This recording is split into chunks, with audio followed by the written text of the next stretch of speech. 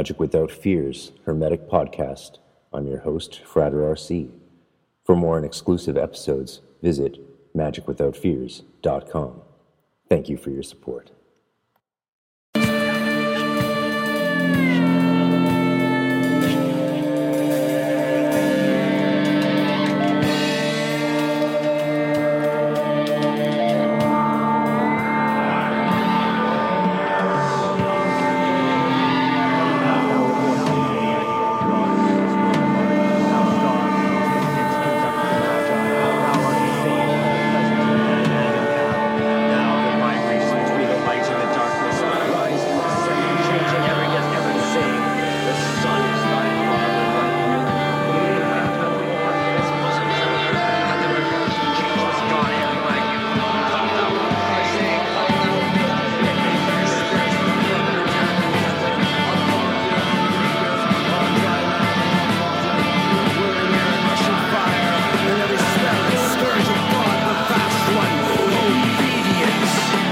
Welcome to Magic Without Fears Hermetic Podcast.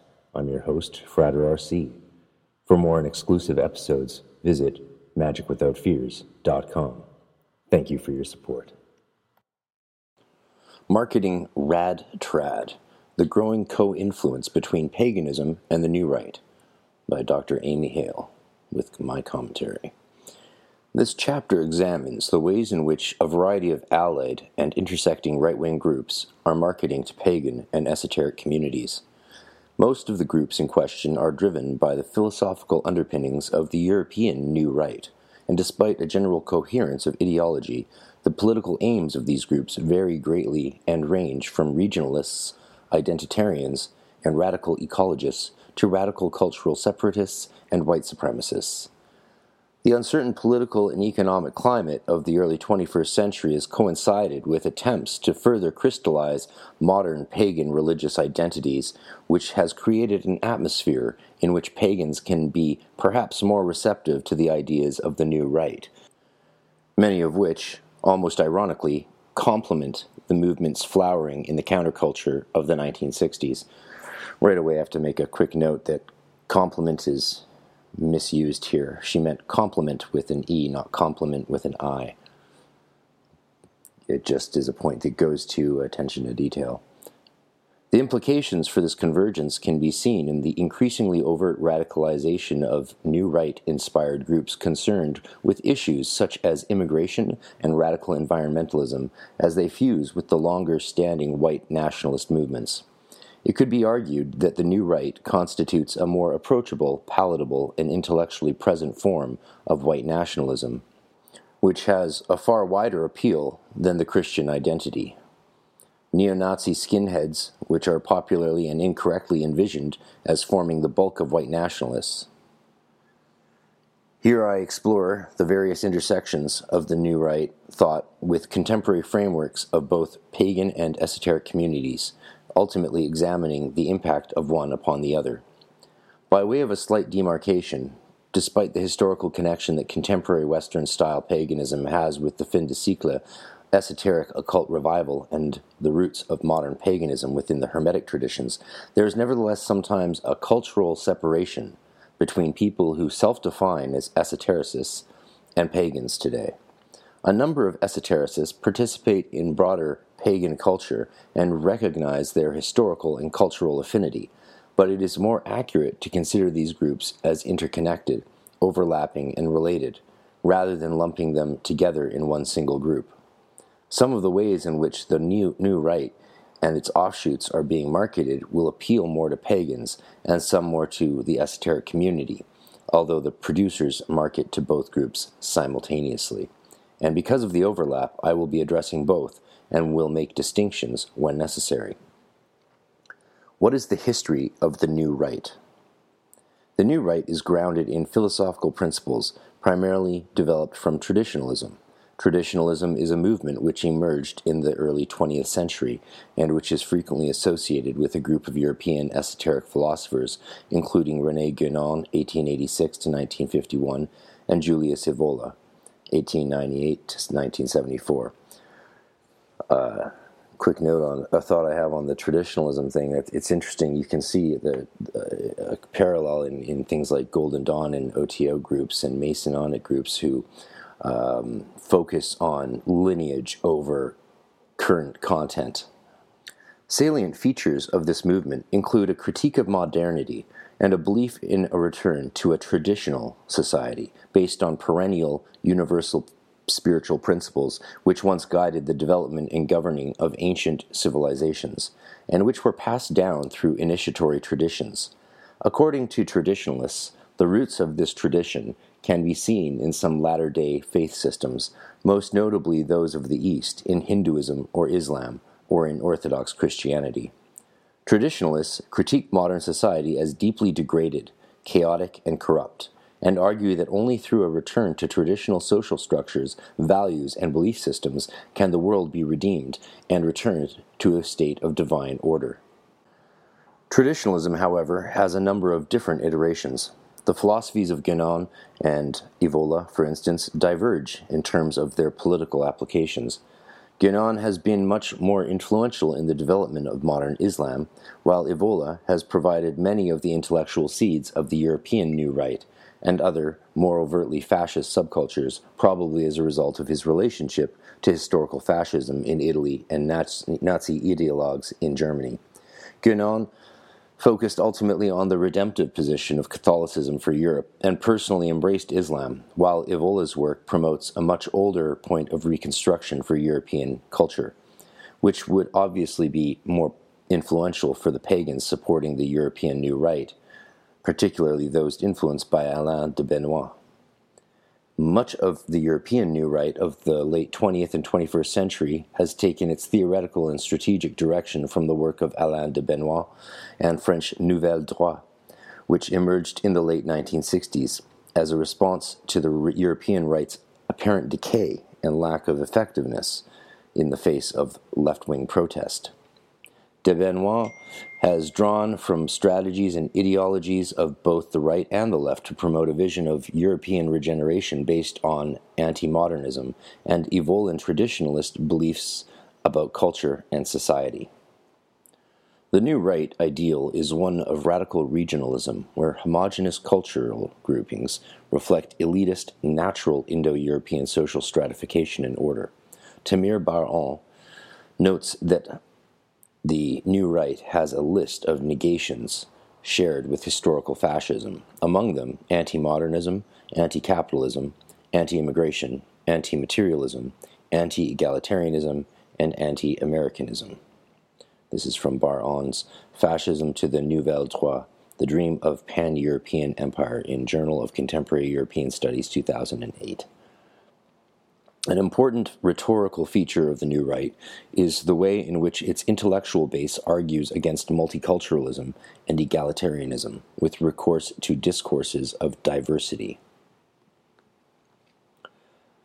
Proponents of the New Right maintain that cultural separation increases diversity, as do natural hierarchies. In this way, the New Right rhetorically distinguishes itself from the racism and anti-Semitism associated with historical fascism, while still providing the intellectual justification for white nationalism. The focus on ethno-regionalism, who also distinguishes the New Right from the right-wing organizations such as the British National Front, which are more concerned with protecting the cultural integrity of the nation. The primary characteristics of New Right thought and discourse include the belief in a perennial, universal, traditional society and religion, the belief in a golden age to which we have the ability to return, a dislike of capitalism, a critique of the modern condition, a distrust of rational thought, small culturally homogeneous political units, a belief in the restoration of natural social hierarchies and cultural or racial division, a belief in virile masculine leadership, advocating the divine right of kings and theocracy, authoritarianism, a dislike of multiculturalism. Primarily, the New Right is concerned with leveling a critique against the liberalism of the West, characterized by individuality, materialism, progress, and enlightenment, rationalist ideals. The intellectuals of the New Right believe that ethnically homogeneous grounded communities organized around natural hierarchies will restore meaning and connectedness in Europe and European diaspora communities. Is the new right fascist? There is a great deal of scholarly debate about what constitutes fascism, both historically and in the modern sense. It is most certainly a loaded term which evokes emotional and defensive responses, and which is frequently popularly used by both the right and the left as a general term of condemnation and abuse. Very similar to how the term racist is being used not as a defining term today, but as just a weapon. The discourse surrounding the term, therefore, makes it difficult to historically and theoretically situate the policies and practices of the new right and its offshoots, because there is a strong desire, in general, to distance the movement from historical fascism. No doubt. In fact, there is continuing and heated debate regarding the relationship of Evola, traditionalism, and the new right to fascism, particularly historical fascism, which is defined as Italian fascism and which sometimes includes German Nazism of the 1930s and 40s. We have to remember, of course, German Nazism is a form of socialism and came out of socialism. Nazi comes from the phrase Nationalsozialistische Gesellschaft. It's the National Socialist Party. So let's not forget that Nazism comes from the left, not the right.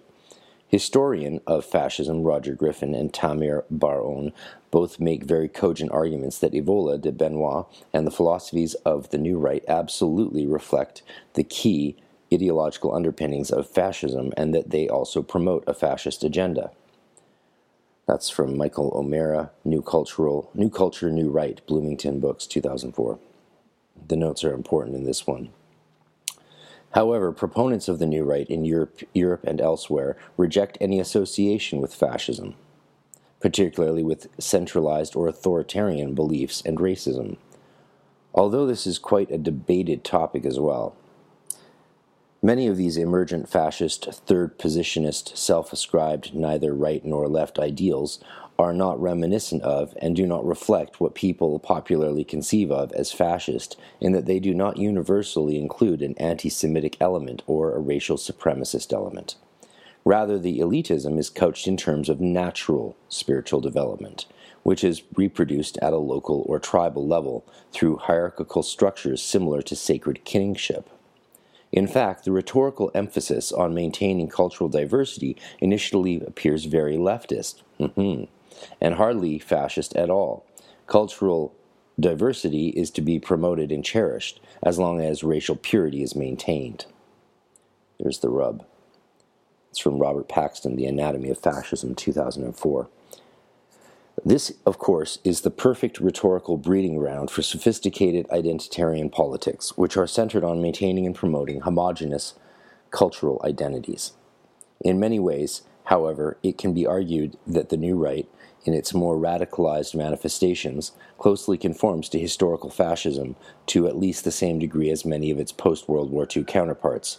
Robert Paxton defines fascism as, quote, a form of political behavior marked by obsessive preoccupation with community decline, humiliation, or victimhood, and by compensatory cults of unity, energy, and purity, in which a mass-based party of committed nationalist militants working with uneasy but effective collaboration with traditional elites abandons democratic liberties and pursues with redemptive violence and without ethical or legal constraints goals of internal cleansing and external expansion.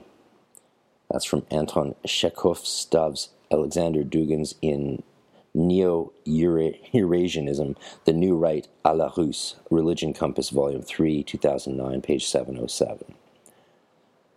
The expansionist aims of most New Right proponents is quite arguable. Most attain to small-scale separate territories. However, there is no doubt that the more radicalized elements of the New Right, such as those associated with eco-fascism and the white nationalism segments, conform to this definition.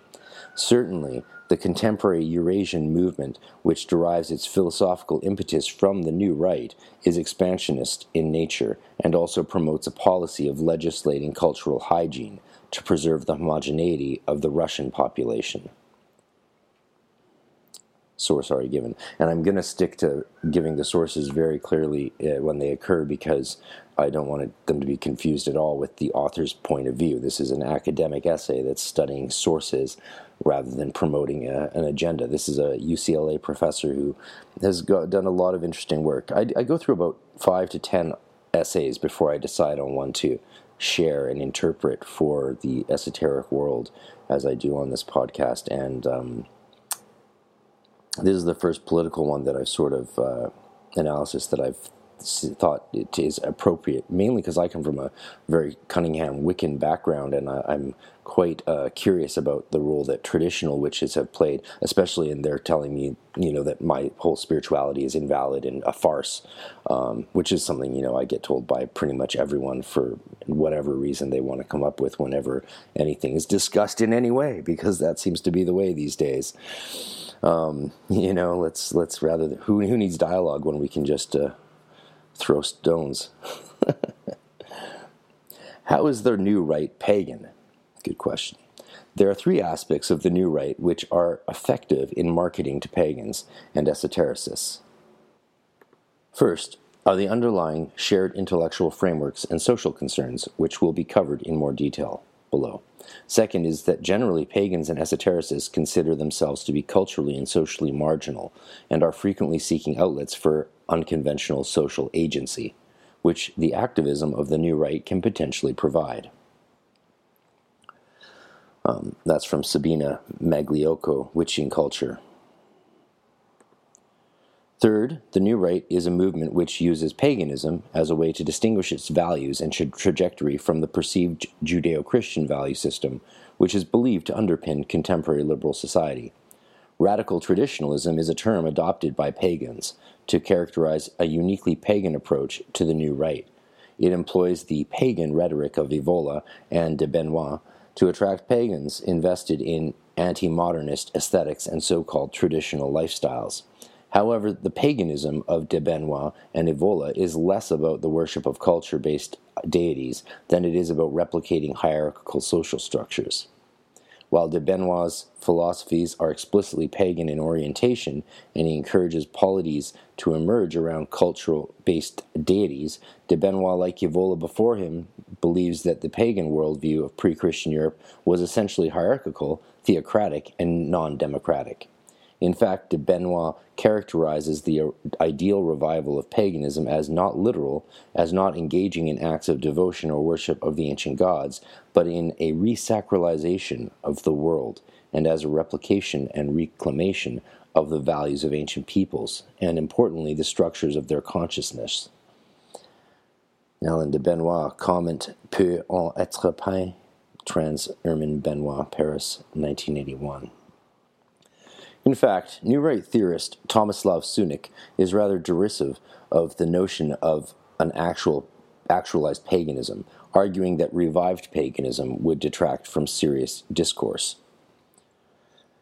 The interest here is what New Right theorists believe to be deep structural features of the Indo-European culture and psyche. De Benoit uses the trifunctional social theories of Georges Dumézil to support his positions of a national European hierarchy separated into 3 castes: the priest, the warrior, and the cultivator.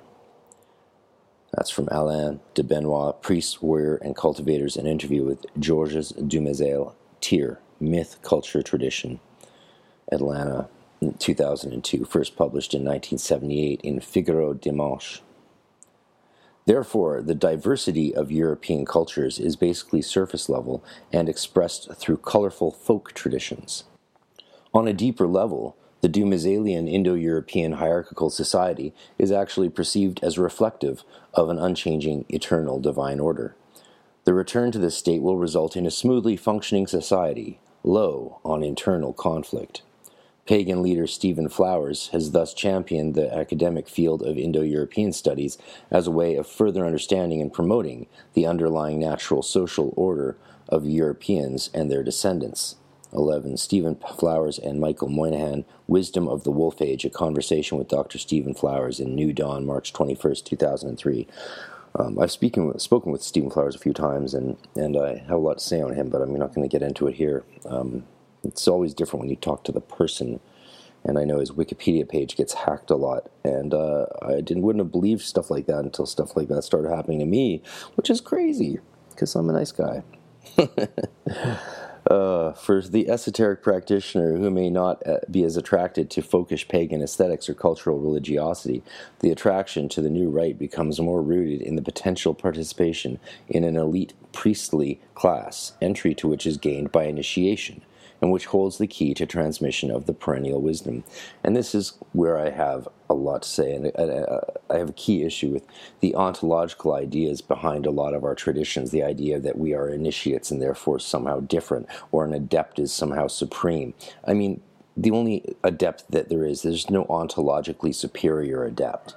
Solar initiations, they don't mean that you are ontologically better than other human beings. It's just absurd. It's the exact opposite of what these things are meant to imply. Traditionally, we know that it's considered in baptism, in the Christian tradition, that there's an ontological change in the soul. But is that a healthy way of thinking about things? It leads to this ontotheological idea that there's a metaphysical reality of ultimate perennial wisdom that you either participate in or don't participate in, and if you do participate in it, you might be elevated to the degree that you are better than other people, and that's where this thinking ultimately always leads. You're not an adept in humanity, you're an adept in a specific tradition. You're an initiate of a tradition. Nevertheless, the new rite philosophically provides a powerful argument for those who are practicing pagans, and importantly, can be interpreted as providing a culturally, socially, and politically legitimate space for pagan religions. As such, the new rite has been marketed specifically by and for pagans in a religious context under the phrase radical traditionalism.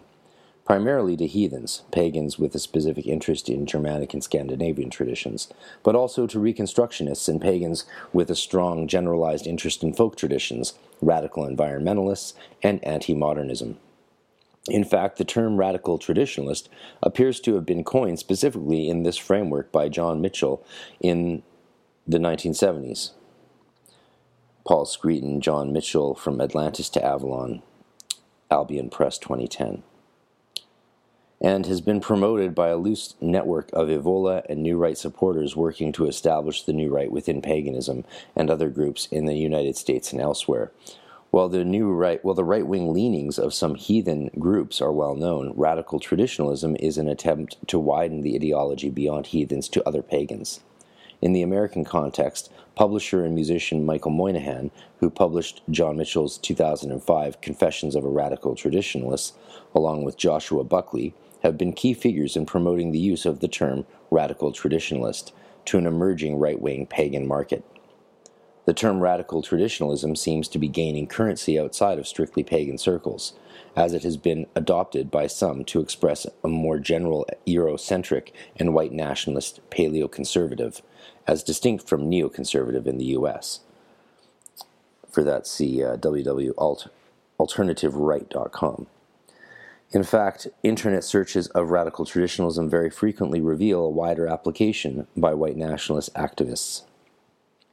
She notes, it may also be worth noting that the Southern Poverty Law Center has reported on the business partnership between Ultra publisher and Joshua Buckley as prominent Atlanta-based white supremacist and activist Sam Dixon, noting Buckley's past involvement with American neo-Nazis, SPLC Intelligence Report, Fall 2006, How Sam Dixon Got Rich.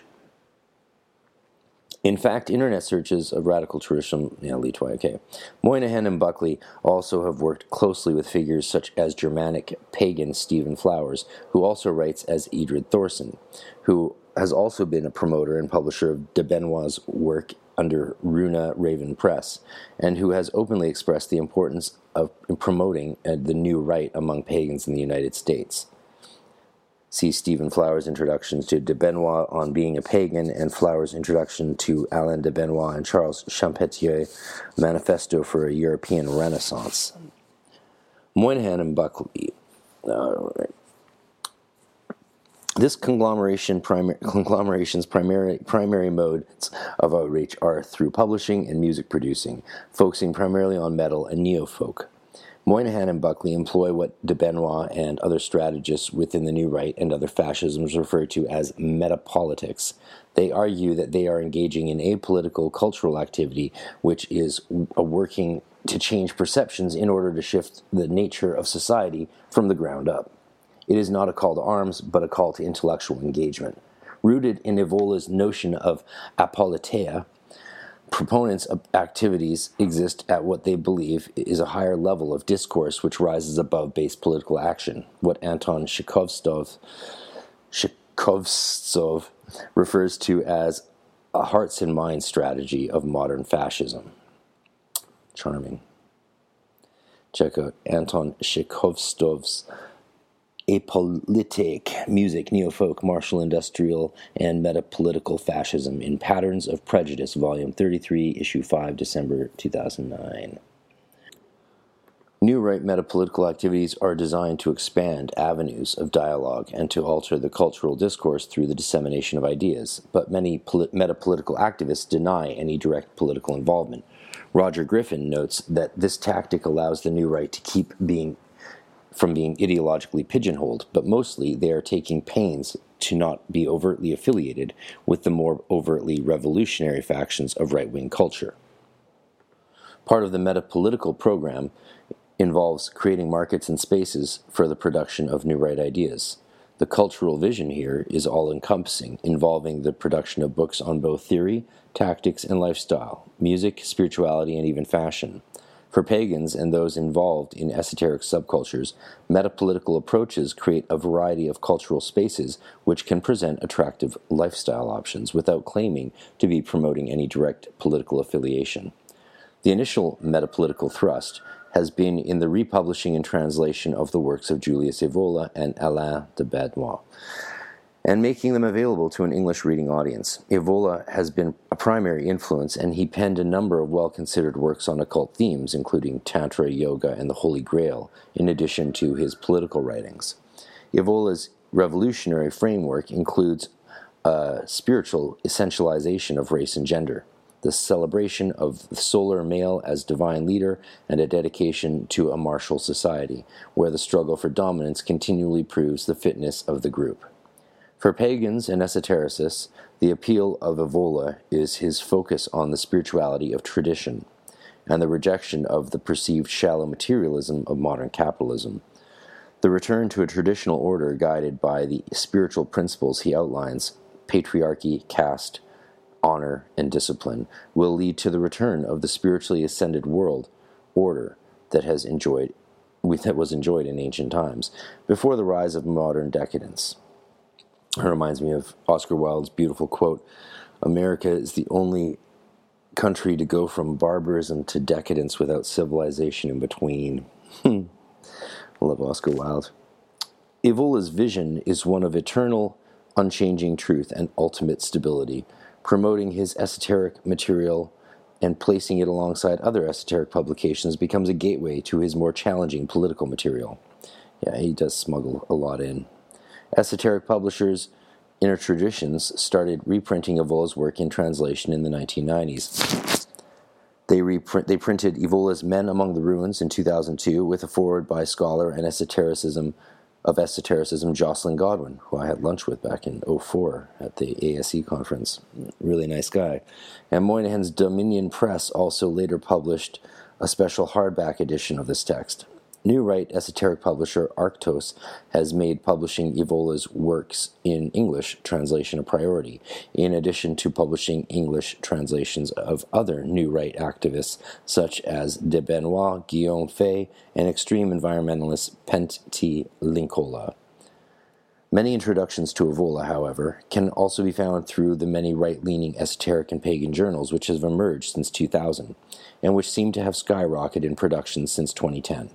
Many of these journals represent entryist tactics and provide an easy introduction to Evola and other new right theorists for an esoterically minded audience. Moynihan and Buckley's slick journal Tyr was first published in 2002 and featured a mix of articles on Germanic mythology, Evola, de Benoit, Linkola, and interviews with neo-folk musicians. Since then, a number of new right-inspired esoteric and pagan journals and magazines have appeared which combine political rhetoric with much less threatening folkish material. Troy Southgate, as well a well-known British New Right activist, has argued for the use of entryist tactics on his nationalist anarchist website. See Troy Southgate, The Case for National Anarchism, Entryism, National Anarchist Movement, September 18, 2010.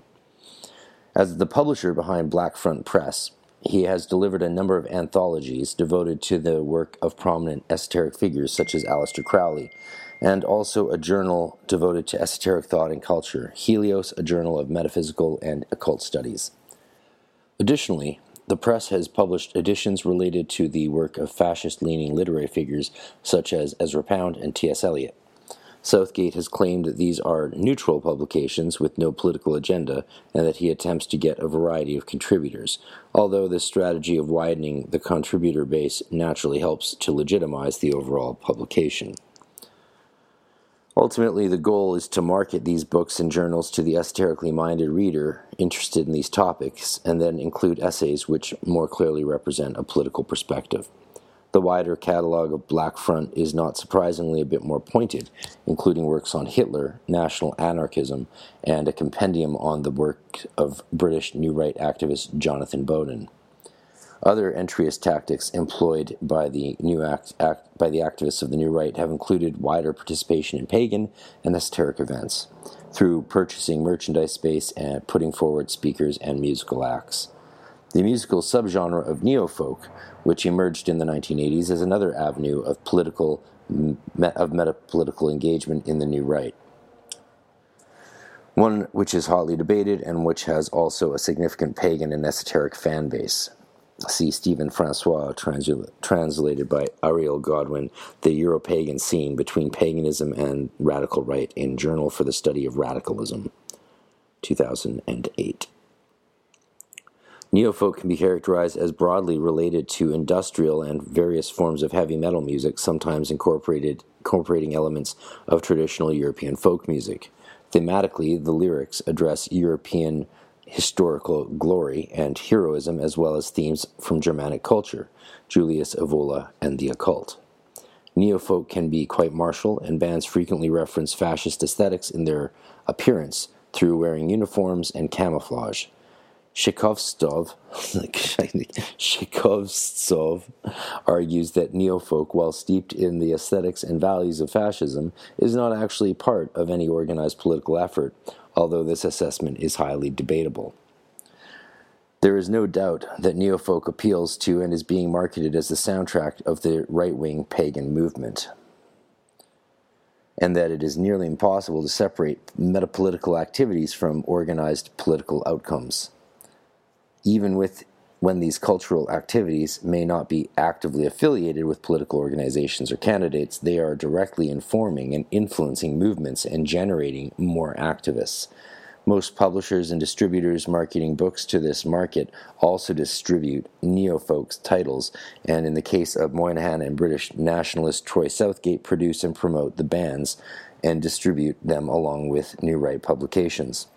Neofolk has served to legitimize the New Right among pagans and to provide an emotional and immersive connection with these ideals, as well as creating communities for recruitment and dissemination of information. Some New Right activists are more explicitly political, however, and being inspired by the martiality of Evola, are outright promoting revolution. Publishers Arctos and Countercurrents both feature publications devoted to survivalist techniques and fictionalized accounts of revolution in the United States, and support podcasts, conferences, and activist networking initiatives. Countercurrents Publishing, which is explicitly New Right and white nationalist in orientation, is not as specifically targeted to the pagan and esoteric communities as is Arctos. However, they clearly serve and market to pagans and feature pagan material such as Tyr, and publish pagan writers such as Colin Cleary, in addition to publishing the works of Savitri Devi, which are classified as esoteric Nazism. In my PhD, Dr. Fata, Nicholas Goodrick Clark, one of his first books was called Hitler's Priestess, Savitri Devi. So, I mean, this is really important to understand how esotericism was fueled Nazism, and how socialist ideology created Nazism. This is just something that we're getting very confused these days, and needs to be understood. The editors at Countercult Currents are actively promoting both metapolitical and more revolutionary solutions. In 2010, they published Michael O'Meara's Toward a Right-White Republic, which explicitly fuses the ideals of the new right with white nationalism and calls for more direct revolutionary action. In general, pagans and esotericists have been very active in promoting and disseminating the ideas of the new right. While these new right activists may be attempting to promote these ideas among pagans, it is also important to recognize that pagan and esoteric new right activists and publications are also becoming influential within the wider arena of paleoconservative and white nationalist activity, perhaps providing a perennialist spiritual sensibility which reinforces and supports essentialist blood and soil ideologies. I'm sorry for the beeps and the buzzes and stuff. I'm trying to get this off because I have a very busy day, but given what's gone on Instagram today on my accounts and what's going on in the world right now, I really wanted to get this one out there, so I'm not doing as many I'm not worrying about it being as clean and stuff like that, but I'm just getting this interesting this very useful academic point of view out there, with some interesting information as well as my thoughts and notes on it, because we really do need to understand some of this stuff. It's not about right or left. I'm trying to go down the middle pillar here with you guys, and the first step to dialogue is to understanding our history and understanding implicit and explicit agendas within groups. Right? Like, how can we be so hoodwinked as to think that a socialist group that calls itself anti-fascist is not in fact fascist? It's extremely fascist. This is something that's got to be understood, and because this is how fascism and Nazism occurred in Europe. This is what led to the world wars. Common frameworks. In addition to the idea that the new right is fashioning itself as a broadly pagan movement, or at least a movement where paganism is accepted and seen as a legitimate critique of the system, there are a number of ideological frameworks within contemporary paganism which make it very compatible with many new right philosophies. Interestingly, a number of these cultural foci initially emerged from the relationship between paganism and the counterculture of the left in the 1960s. Perhaps most important of these are an interest in the preservation of folk traditions, anti-modernism, neo-tribalism, and environmental preservation. Within the articulated philosophies of the New Right, all of these features work together to produce an idealized vision of separated, isolated, ethnically pure polities, working in close relationship with land, embracing folk traditions, and promoting handicraft over industrial labor.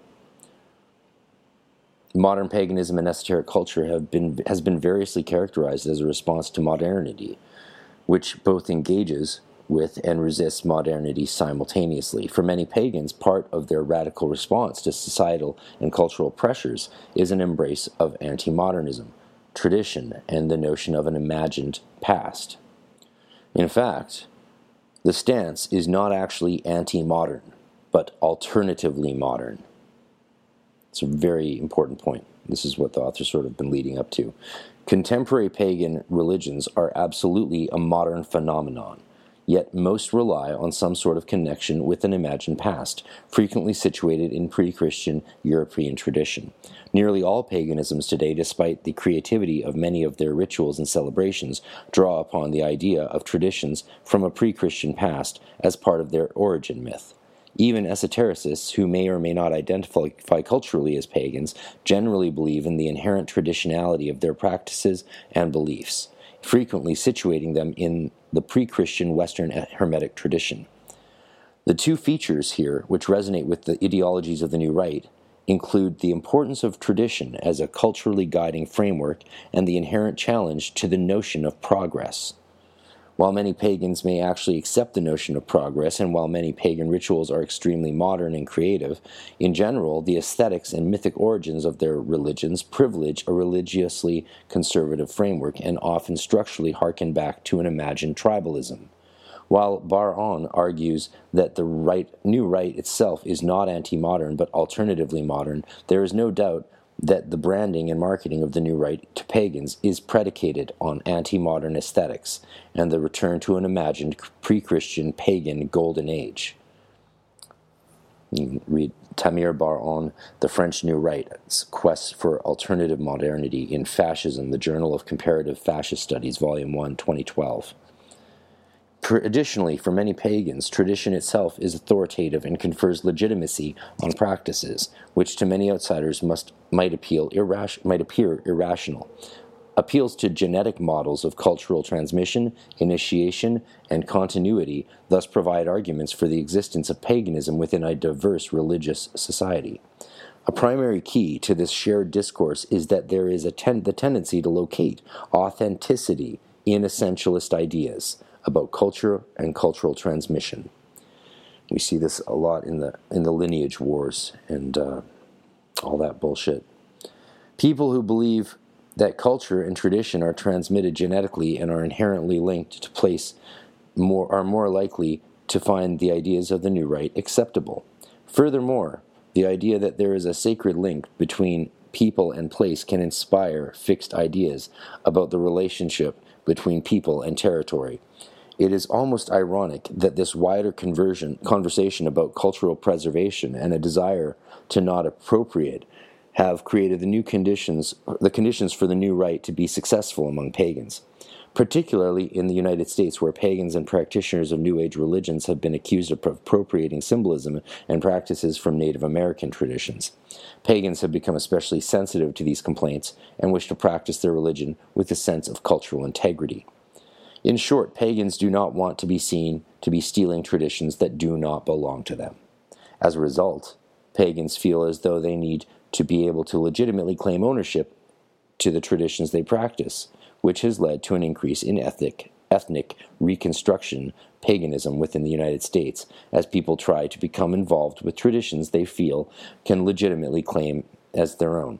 The models for this type of practice tend to be heavily culturally bounded, using a genetic model of cultural transmission, one anthropologists recognize to be greatly flawed and incorrect, but which is a defining feature of New Right ethnopolitics.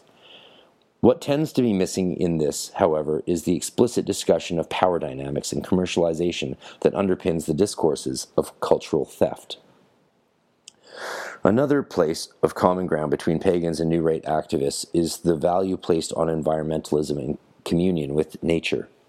The degree to which environmentalism is part of the discourse and identity forming strategies of the various esoteric but non-specifically pagan-identified communities has not yet been determined, but many definitions of paganism include the idea that paganisms are to be defined as earth-based spiritualities with the special reverence for nature and the understanding that the divinity is inherent in nature. See Graham Harvey, Contemporary Paganism. For many pagans, natural preservation, the privileging of the rural, and the emphasis of conducting religious ceremonies in non-urban environments directly demonstrates the human relationship and care for the earth as a living sacred system, and as a desire to work in harmony with the planet rather than destroy it.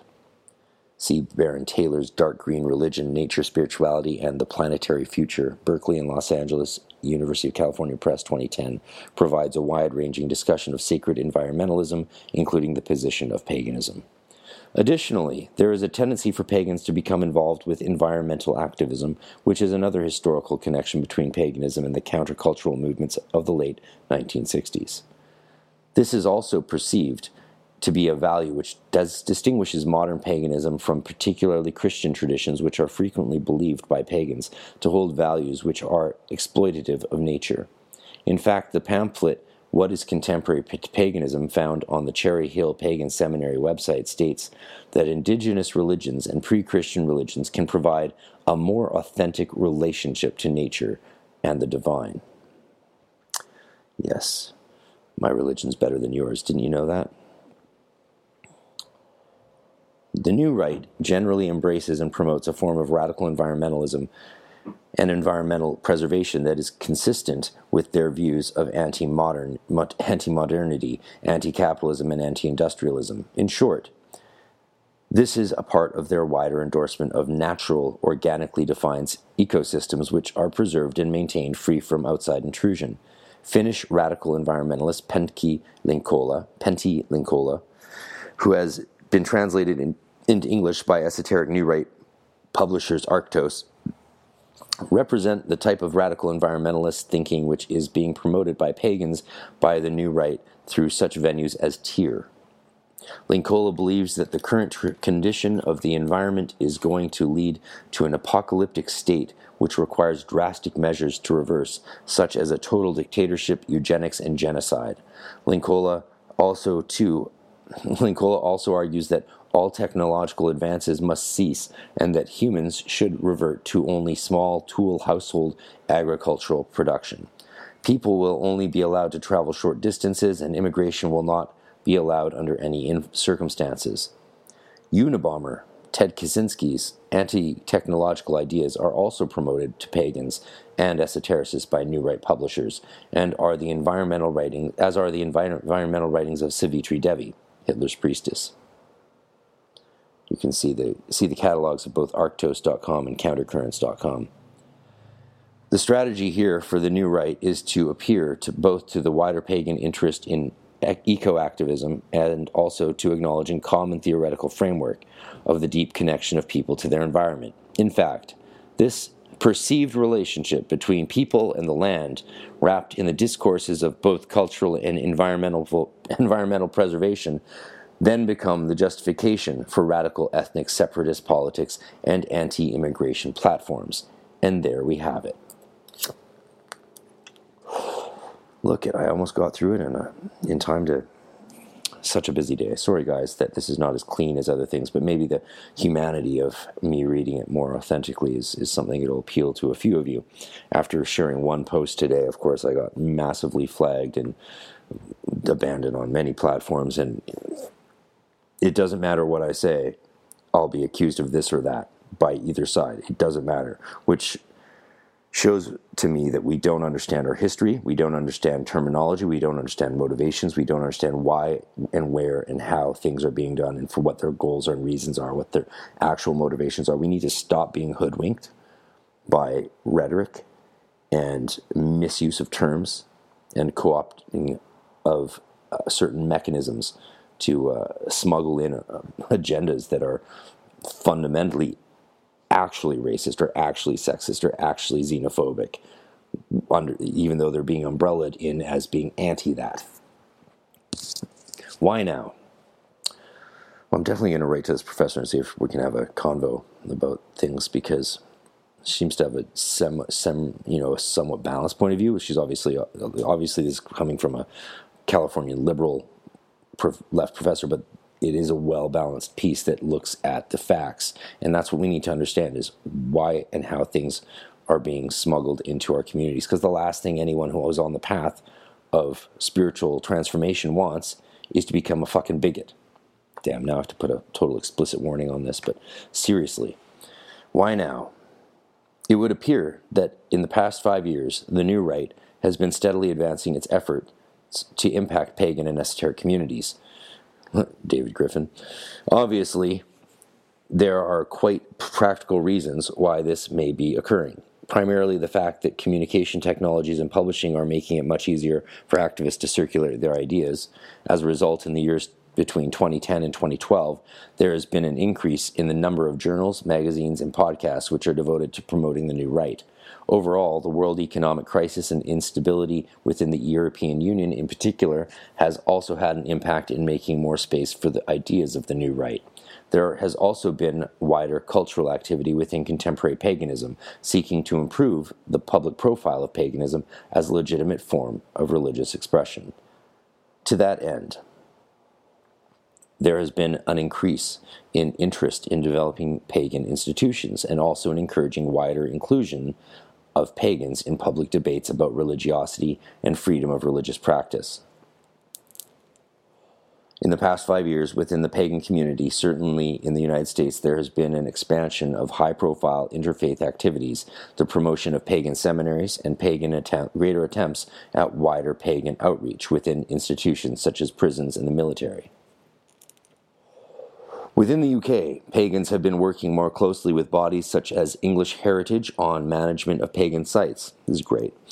There is also an ongoing discussion concerning proper burial of pagan remains by archaeological researchers on the grounds that they are considered to be the ancestors of modern pagans. A rather inevitable consequence of establishing more socially acceptable images for paganism and greater cultural inclusion has necessitated tighter definitions of what pagan religion is and what it is not. And here we go. Frequently, definitions of paganism include a belief in this immanence of deity. Now, she misuses immanence there. She has immanence of deity, like deity is happening now. She means immanence with an A, not with an I. Pantheism or polytheism and the sacrality of nature. Check out Altamira Press Pagan Studies series drawn on these features, as does Cherry Hill Seminary. Cherry Hill Pagan Seminary refers to nature, ritual, lack of scripture, embodied revelation, and an interest in ancient and indigenous religious traditions as being key features of modern pagan practice, a set of descriptions which at times comes close to a noble savage paradigm. And here we see going full circle right back to the kind of bigotry that the whole resuscitation of Wicca and paganism was meant to undermine. A lot of our work in humanitarianism has been done to realize that this image of the noble savage was in fact inherently racist against. And now we have these very traditions that originally overturned that false understanding and that bias and prejudice of the initial colonials, reappropriating it for their own promotion. It's just anti-intellectualism and ignorance at its finest. Many pagan activists and leaders use comparisons with established indigenous religious traditions as touchstones to help make paganism more understandable and also more acceptable.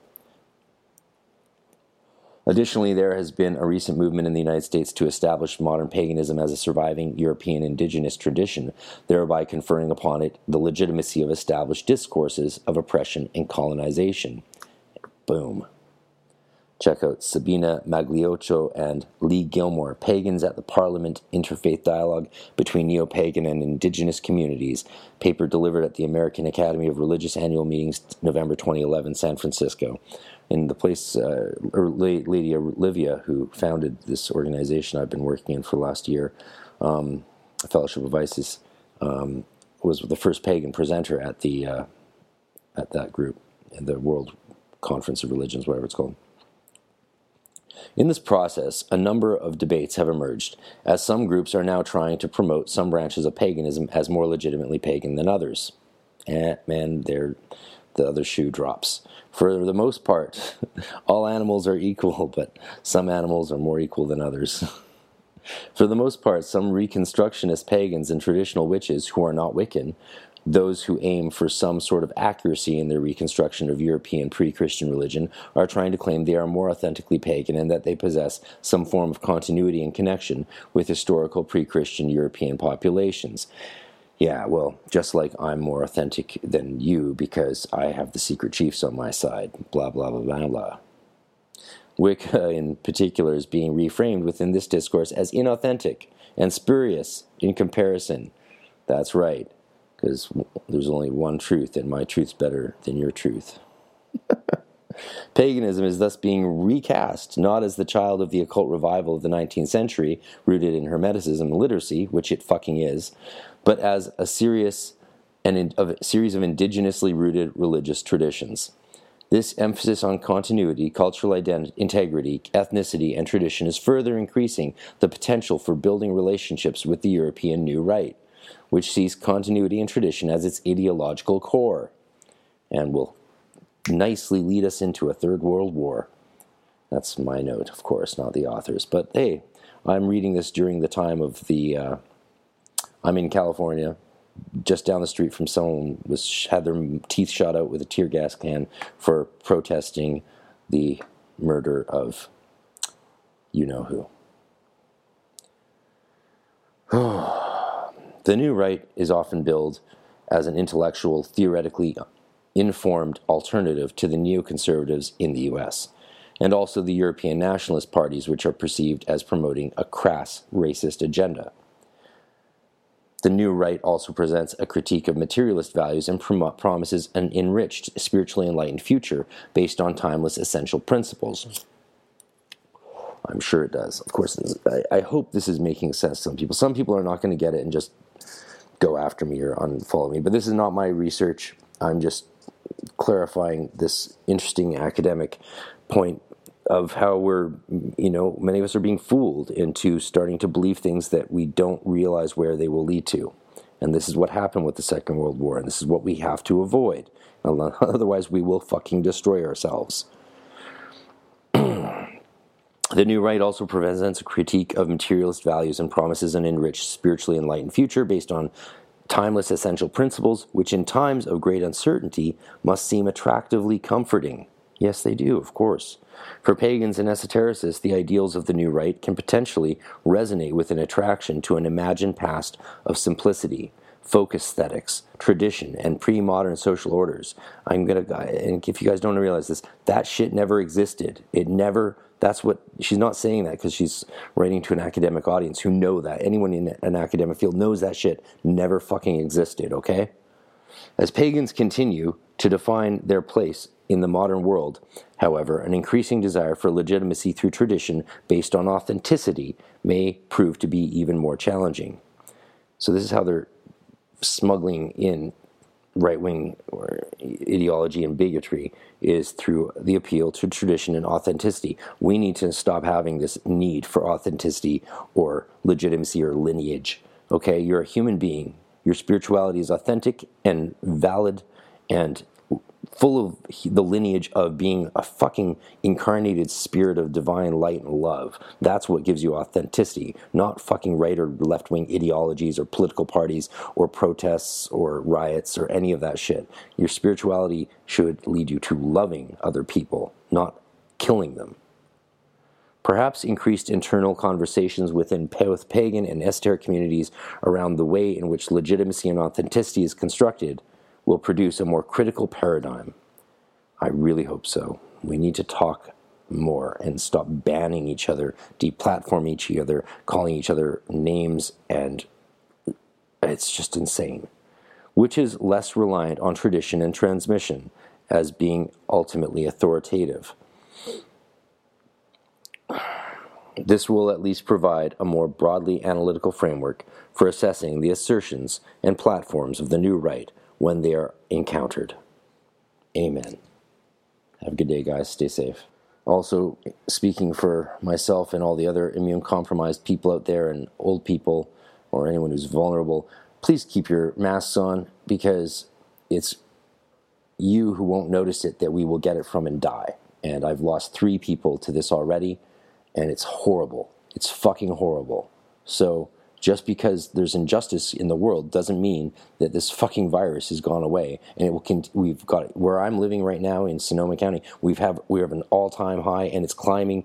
This breaking of these rules has led to an increase. Instead of increasing one day at 1%, it's gone to 3 to 5%, and it's climbing up even higher than that now. And people are gonna fucking die. So healthy people should go back to work probably, but we have to keep social distancing and our masks on. Otherwise, we're just fucking murdering each other and those who are most vulnerable. 100 years ago, celiacs didn't live past the age of 2. So I'm lucky to be alive at all. I have other autoimmune diseases as well because they trigger each other. And I really don't want to die from this thing. Some of you, I'm sure, will hear my thoughts and comments on this article or think that me selecting this article means that I believe this or that politically, which I don't. I just believe in understanding history, like my mentor, Nicholas Goodrick Clark, dedicated his life to preventing something like Nazi Germany happening again. But here we see it happening again. And it's insane. Please get your shit together and stop being so abhorrent to peaceful dialogue. We do not need polemics. We do not need hate. We need love. We need compassion. We need understanding. Seriously. Thank you. Hermetic Science Enterprises is a publishing company based in Scotland, UK, that specializes in Western esoteric printed literature as well as educational videos. With various imprints under its belt, its roster consists of grimoire tradition literature, alchemical works, Golden Dawn tradition books, and the several texts and videos originally belonging to the philosophers of nature. Besides its downloadable videos and standard hardcover edition books, Hermetic Science Enterprises also produces beautiful and precious limited fine edition books that are true pieces of art. For more information to order any of its products, please visit www.hermeticscienceenterprises.co.uk. That's hermeticscienceenterprises.co.uk. And as a lot of you know, I've talked with the publisher Lenny on the podcast before, including a 6-hour epic extended version on the Patreon, and seen the fine edition of his new grimoire of Scott's Discovery of Witchcraft, which is only available for purchase up to 50 limited copies till the end of May, I believe. So check it out now, hermeticscienceenterprises.co.uk.